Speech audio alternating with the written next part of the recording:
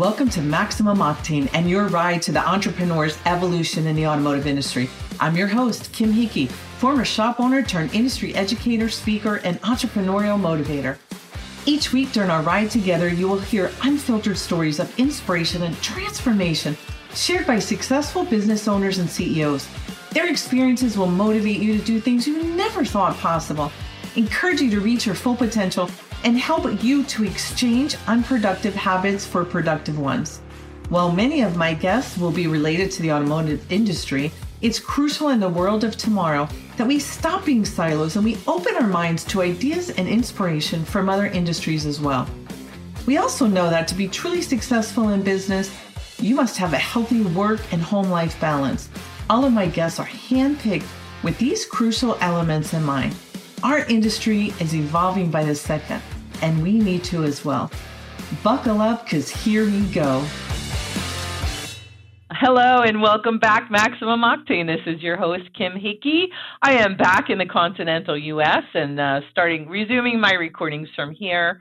I am very grateful to be back in my home state, and for many reasons that we'll probably do a podcast on another time. Joining me today is Paige Hazeltine. She is an attorney with the law firm of Alex Dell, and she's the head of the workers' comp division. And hi, Paige. How are you? Hi, I'm great. How are you today?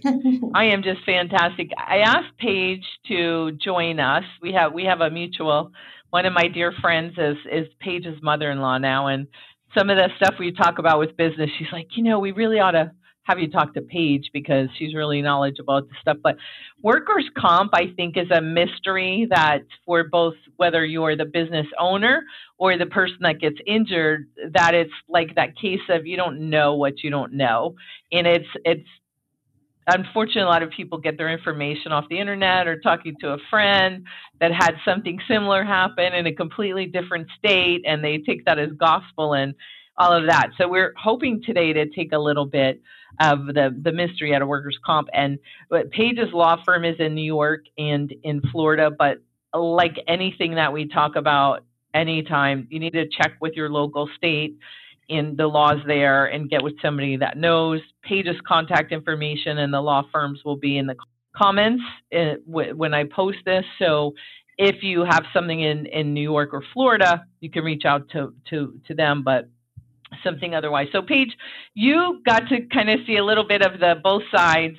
I know with your experience, which we'll talk about in 1 second, but you've been on both sides of the coin, but you actually had a visit to an emergency room the other day and got to see a little bit. And so were you surprised at how confused us mere mortals are that are not attorneys at what the heck is workers' comp? What do you do? And Yeah. And workers' comp is, it's an animal in and of itself. I know that, typically when you're injured or if you have any health problems, you would just go to the doctor and, you get to choose whatever doctor you want to go to, and you go through your health insurance and all of that. And a lot of times people don't even think, oh, well, this injury happened while I was on the job. Maybe I should have told my employer about it and then contacted the workers' comp carrier.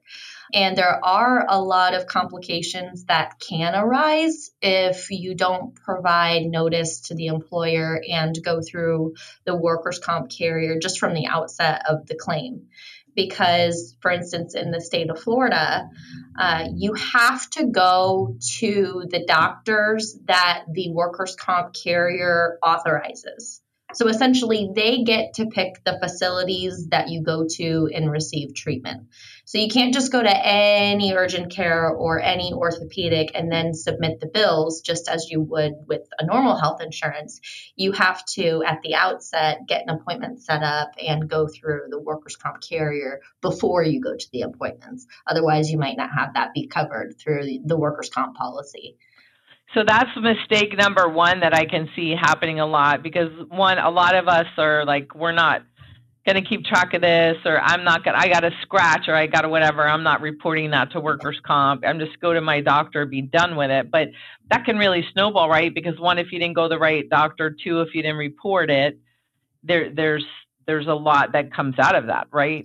Yeah, and there is that 30-day reporting deadline for workers' comp claims. So even if you don't know right away that an injury might be related to something that happened at work, you still have a 30-day window where you can go to your own, let's say, for instance, an emergency room. And when you go in and you get to talking with that doctor, the doctor ultimately says, I think that this hernia that you have or this pain that you have in your wrist could be related to carpal tunnel or heavy lifting while you were on the job. And then that puts the injured worker on notice where they're like, oh my gosh, well, this could be a work-related injury. I need to tell my employer about it and then go through workers' comp. So it's not always cut and dry when it comes to the date that you know that the injury is work-related. Like, for instance, if I'm driving a company vehicle, it's obvious I get into an accident and I have whiplash. That's probably, within the course and scope of my employment. But then you have other things that might arise that you wouldn't have thought about. And you do have that 30-day window. And the rule is the 30 days will start running from when you knew or should have known that the injury was work related. So there is an argument to be made that it could even go beyond that 30 days if you never really knew that it was related to your job in the first place. Workers' comp has such a bad rap because we all know and can tell tons of stories about a friend or a family member or neighbor that did a fake slip and fall at work, or they were milking something and it's not really that bad in our opinion, or so I think there's like a negativity around it, which prevents some people with legitimate claims of reporting it because they don't want to be one of those, oh yeah, they're out on workers' comp, wink wink, and meanwhile they're outside mowing their lawn and making animal shapes out of their bushes. And so what do you say to the people, that employees that possibly have been hurt, to not worry about getting that bad rap because they got hurt on the job? Right. And that's a question that I get a lot from a lot of different employees. For instance, if you have a really good relationship with your employer, you don't want to ruin it over filing a workers' compensation claim because, like you said, it does get a bad rep. But when it comes down to the logistics of, I guess you could call it the administrative process for a workers' comp claim, typically you're not dealing with the employer themselves. So a lot of injured workers will say, well, I didn't want, to get fired or have any kind of like a hostile work environment or retaliation because I filed a workers' comp claim and now my employer's concerned that their rates might go up or whatever the reason may be. Right. But typically, from a representative of injured worker standpoint, I don't deal at all with the particular employers in question. So it's not going to be a very intimate conversation that's being had with your direct supervisor about what's going on with you, essentially, because 90% of the time we all have a workers' comp carrier or a workers' comp insurance company that handles those types of things for you. So really who you're going to be dealing with is the risk management agent or the claims adjuster for the insurance company. And that will be the person who will be your primary point of contact to schedule all of the appointments, send them copies of your medical records, and request the reimbursement for lost wages or anything like that. But when it comes to workers' comp, like you said, there is a bad rep where it's like, well, so-and-so's on workers' comp, wink, wink. You have to keep in mind that, you want to make it worth it. You don't want to be the person that cries wolf, because if you do go in, for a finger scratch and that, it's just going to be like a one appointment thing, it's not worth it to go through the headaches of setting up a workers' compensation claim and going through the adjuster and essentially wasting everybody's time if you think you're fine. But if it's something that you think could have a permanent ramification for you, for instance, a broken leg, you might need a cast, you might need crutches, you might need a wheelchair if it's bad enough. Those are definitely things that I would recommend going through workers' comp for. So what about if, let's just say a scratch, somebody gets a scratch, because I've seen cases where somebody got a scratch and they didn't report it, but they were diabetic. So something happened long term to their foot, or there was, a hand. So there was long term issues from it. Should they first at least report it to their supervisor and say, I don't right now think this is anything big, but I just want to let you know I got a scratch or a cut. And if anything develops, I'll let you know. But in the meantime, I'm just going to handle it on my own. Should they still at least report it? 100% of the time, I would Okay. recommend reporting it. As it might sound stupid and little, but I would always recommend reporting it. Even if it's just like, it doesn't have to be a formal report either. It can just be a simple email to whoever your supervisor is. Hey, I just wanted to let you know that this happened. I'm going to go get it checked out. I don't think it's a big deal. That's all it has to be. It doesn't have to be an extensive, let me file a formal report and submit it through the insurance company and all of that. But like I said, you have a time frame where, you're covered. You're covered as long as you report it within that 30-day time frame. You're going to be covered if, heaven forbid, something should come up a year from now. So the way that the reporting rules work is you have to tell them within that 30-day time frame, and then it's going to be deemed considered proper notice with the insurance company. So heaven forbid you find out later on from your doctor that you have a diabetic reaction or issues with it because you're diabetic, then you can still go through the workers' comp carrier. And on that's another thing that I like to remind my clients of when it comes to just getting the medical care on your own and reporting through the workers' comp carrier, because sometimes if you have a work-related injury and you go to the doctor and say, you don't tell them that it's work-related, and you put everything through your own private health insurance, the health insurance will now be able to send any kind of a lien for any kind of medical treatment that you've received to the workers' comp carrier. So that can cause a problem between the two insurance companies when it comes to the resolution of who's paying for what. And that goes back to the knew or should have known that it was work related. Sometimes you find out you put things through your own personal health insurance at the outset, but then later find out that it should have gone through workers' comp. So what I like to recommend in order to remedy that, and I see a lot of employers do it, and I explained to you when I recently was at the urgent care, I didn't realize how many employers actually do this, but it's best to just contact a local urgent care facility, one that you like, one that you have a good relationship with, you think it's acceptable for your employees to go to for those types of things.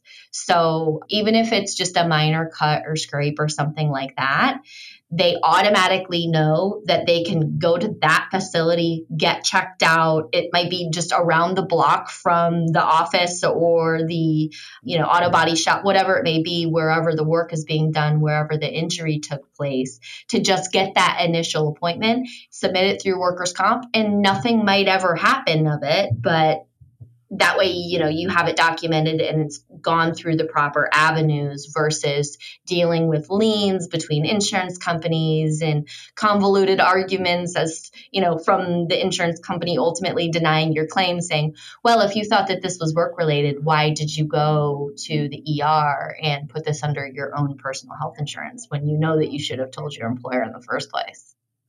Now that you're mentioning it, I'm thinking about different times I was in the hospital or the urgent care or whatever, and there's always a section now that says, was this a result of a work-related injury or a car accident? It seems like those two things they want to know, because then is that why? Because then the insurance, they know right away that this somebody else is going to be So, responsible and for it? and on that, they're handled a little bit differently when it comes to just a typical personal injury car accident claim, because typically when it comes for cases like that, with cases like that, you wouldn't pay for the treatment at the outset for like a motor vehicle accident through your, say you have a Geico policy. What would happen is with a case like that is you would go and get all of the treatment that you need, and then at the end of the day you would submit all of your bills collectively to Geico or whoever the car insurance company would be, and then they would ultimately pay for that in the long run with some kind of a settlement.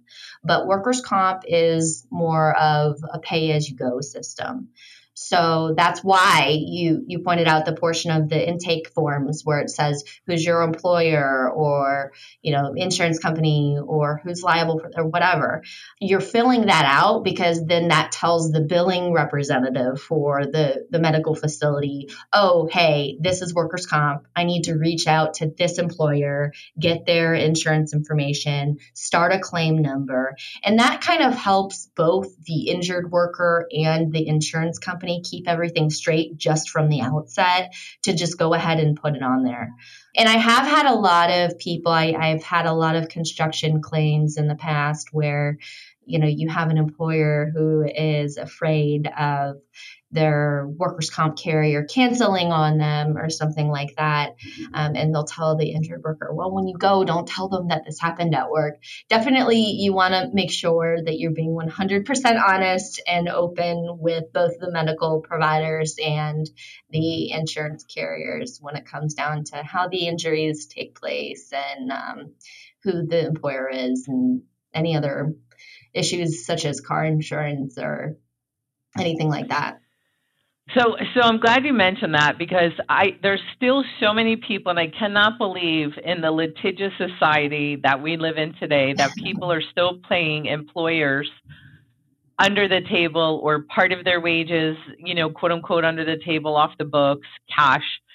I urge any of you that are receiving payments in cash, and any business owner that's paying in cash, to please stop it. There's so many ramifications of that.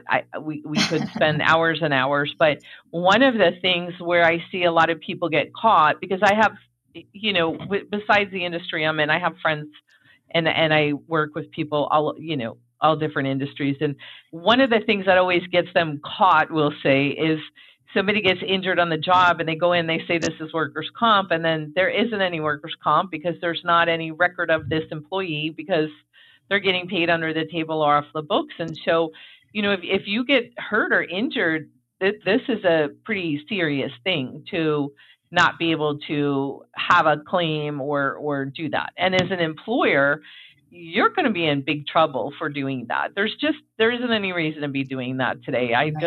Anybody, I mean, well, and I just want to clarify. Stop it. Yeah, and I just want to clarify a little bit on that. I know you mentioned, having an illegal employee who you're paying under the table. And just to be clear, those injured workers can also get compensation through workers' comp, even if they are an illegal employee. So essentially the way that works is, as long as the employer knew or should have known what their status was. So if there were any indications at all, if they gave you, I don't know, if they said, I don't have a bank account, you have to, direct deposit my checks to my wife's account, or, just sketchy stuff like that might come up, that would put the employer on notice that, oh, okay, this person's probably not legitimate. Those types of people can still be entitled to workers' comp coverage as well. It was like a 19-year-old boy who fell off a roof with a company and was a quadriplegic, and was from I believe he was from Mexico, and ultimately was never obviously able to walk again. But we were on the hook for the workers' comp care, and ultimately we had to renovate his home to make it wheelchair accessible. And that was a pretty big settlement, because you're dealing with someone who doesn't speak English and is from out of the country, and essentially is an illegal worker and can't just go find another job at the McDonald's up the road. So Right. A detrimental injury like that causes permanent disability could be a big deal. I've also seen where companies encourage their people not to go and report as workers' comp, as you mentioned, and that there was one I was speaking to recently, and my head just wanted to explode because, and they thought this was a great thing for culture and all, but whatever, let's just pretend their workers' comp would be $10,000, the premium for the year.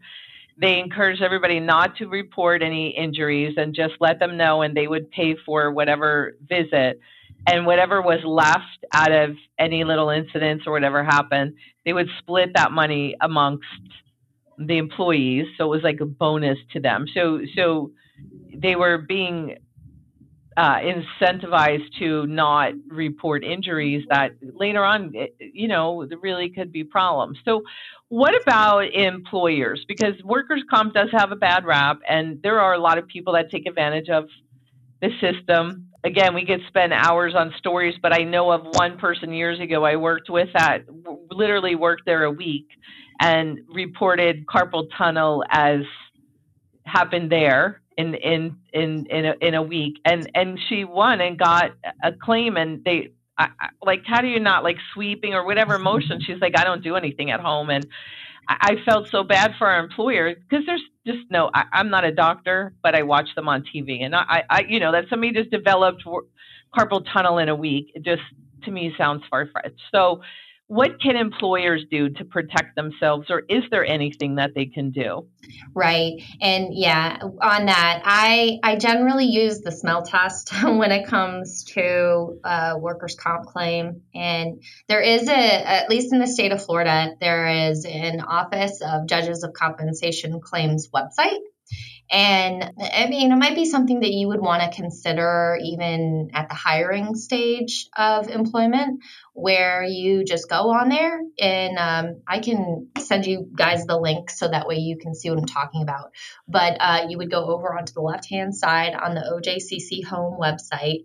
It says case search.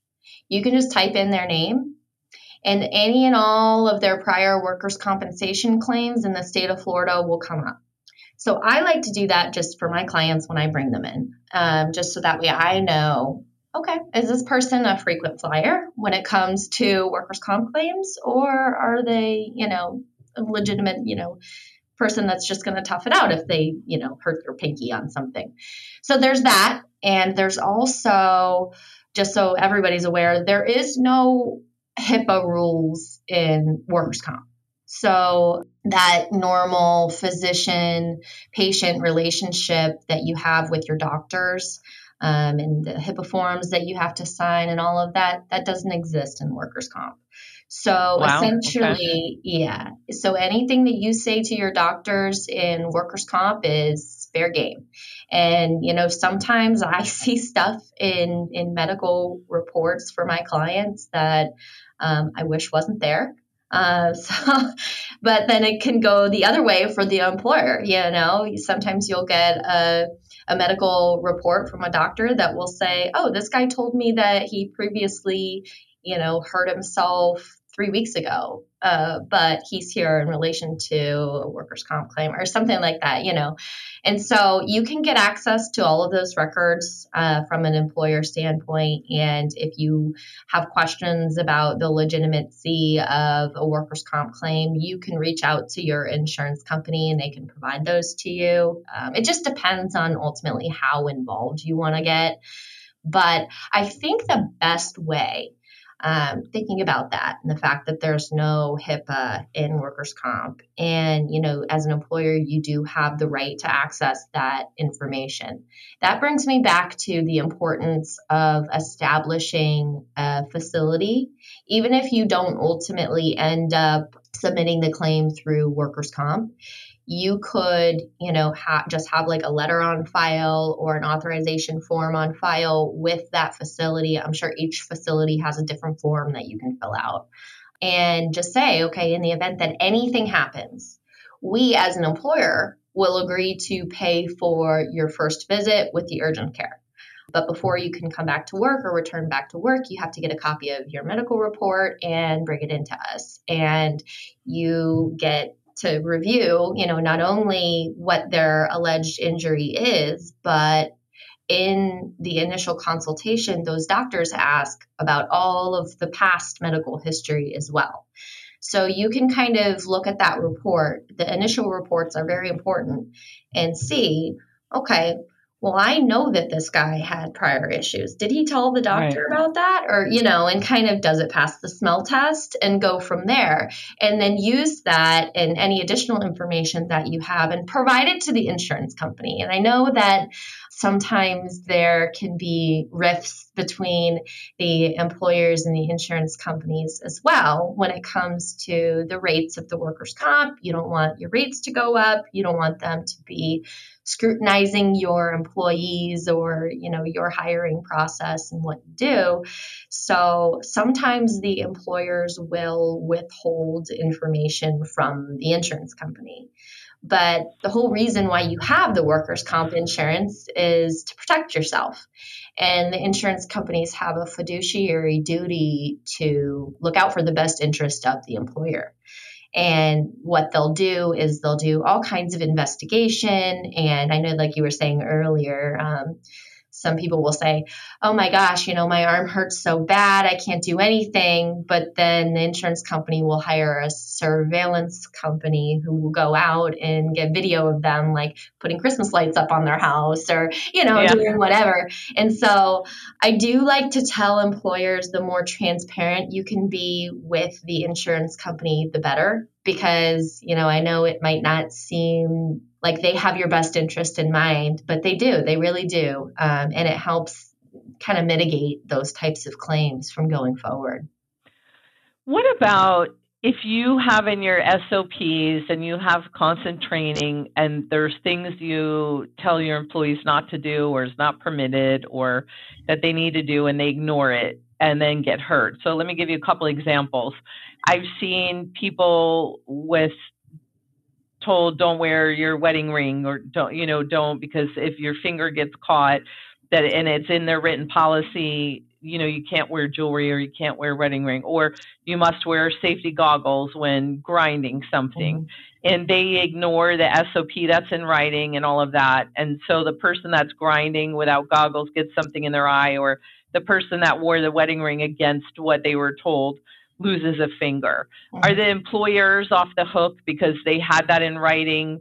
The employees knew they weren't supposed to operate things without the proper safety stuff, or do they still need to cover that? Will that still come out of their kitty, so to speak? Yeah. The short answer to your question is when it comes to workers' comp, no. Like the injury, it doesn't matter how it happened. The liability and negligence is absolutely no factor in Florida workers' comp. However, those things are helpful to employers, for instance, on additional claims, liability claims, because let's say there was a slip and fall and someone broke their wrist or something. The injured worker can file a workers' comp claim and then can also file a liability claim with whoever the liability insurance carrier is for that particular building as well. Essentially, they won't be able to get both because that would be double recovery. But, Florida is a very litigious state and attorneys will find a way. So I do see a lot of times where there will be premises liability claims in addition to a workers' compensation claim. So that would protect the employer from a premises liability standpoint, but it wouldn't protect the employer from a workers' comp. Negligence is not a factor in workers' comp. It doesn't matter if I decided to, for some reason, climb my bookshelf and then the thing falls on top of me. It happened at work. It happened with work property. It's workers' comp. There is a funny case that came out recently. We all have been laughing about it for quite some time. It's the dog case, and it made me very concerned about things in the era of COVID when employees were working from home on that. And essentially what happened was this woman was working as some kind of a claims adjuster or something in her home, and went to get a cup of coffee in her kitchen and tripped over her dog and broke her hip. So the case went all the way up to the First District Court of Appeal, and they said, well, she was a work from home employee, since the injury didn't happen with something that was related to her job, and it was her dog, which wouldn't otherwise be in a work environment, it was not considered a compensable injury. But well, thank goodness yeah, for that. exactly. But the court went on to say that if, for instance, she would have tripped over her printer cord or something like that in her home office, it may have been. So you got to think about those things when, the employer is signing off on things for their employee. I had another case where, I remember it was a while ago that sitting on yoga balls was a new thing at the desk for, like, I guess low back, I don't know, stability or something. Yeah, it's supposed to be better for your back and your core and sitting and Yeah, and I had I believe it was a police specialist who was sitting on a yoga ball and fell off the yoga ball and hurt herself. And because she had gotten specific permission from her supervisor to sit on the yoga ball, that was considered, and so it's stuff like that you wouldn't think about. And, that the employer will condone. Like, oh, yeah, I don't care if you run that errand when you're on your lunch break, and then they get into a car accident while they're on their lunch break. Then you have that argument of, well, were they in the course and scope of their employment, or were they at lunch, kind of thing. So you got to be really careful with what you sign off on from an employer standpoint to protect yourself.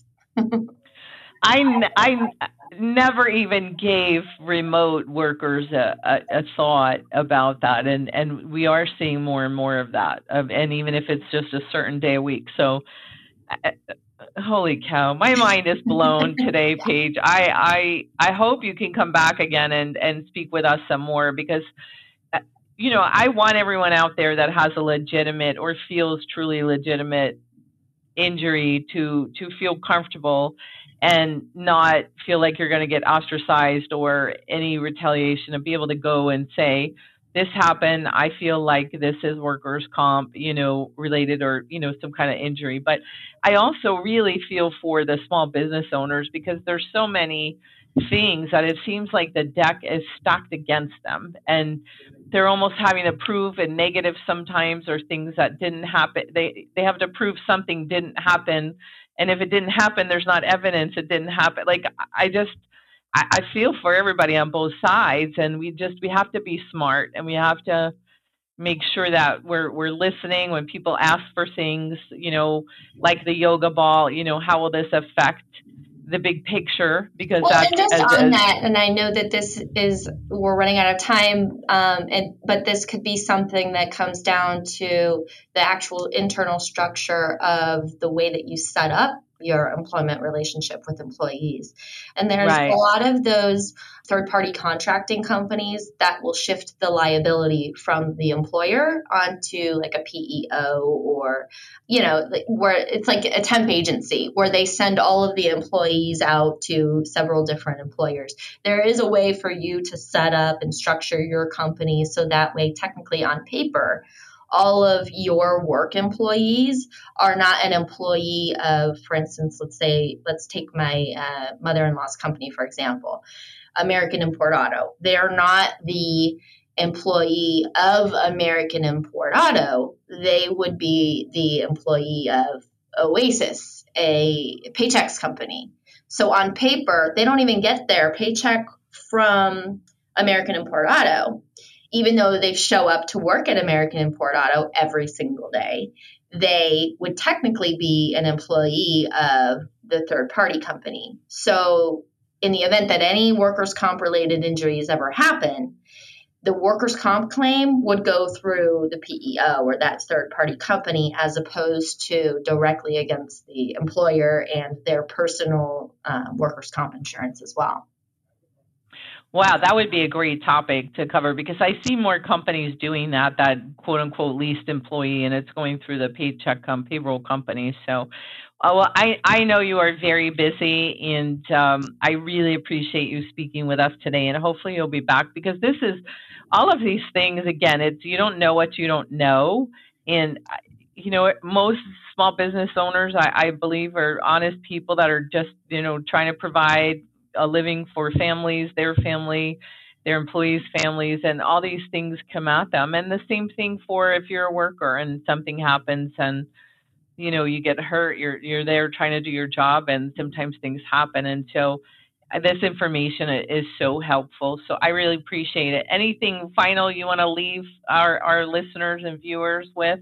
No, I mean, I think that I could sit here and talk about workers' comp all day. You think you've seen everything, and then you'll get the most bizarre cases that come up. So I'm always interested in, kind of hearing what's going on from both sides of the line, the employer side and the injured worker side, because it just makes you ultimately a better attorney and a better advocate for, yourself and your clients. So if there's ever any issues, feel free to reach out, contact me, contact our office. We'd be happy to set up conferences or anything like that.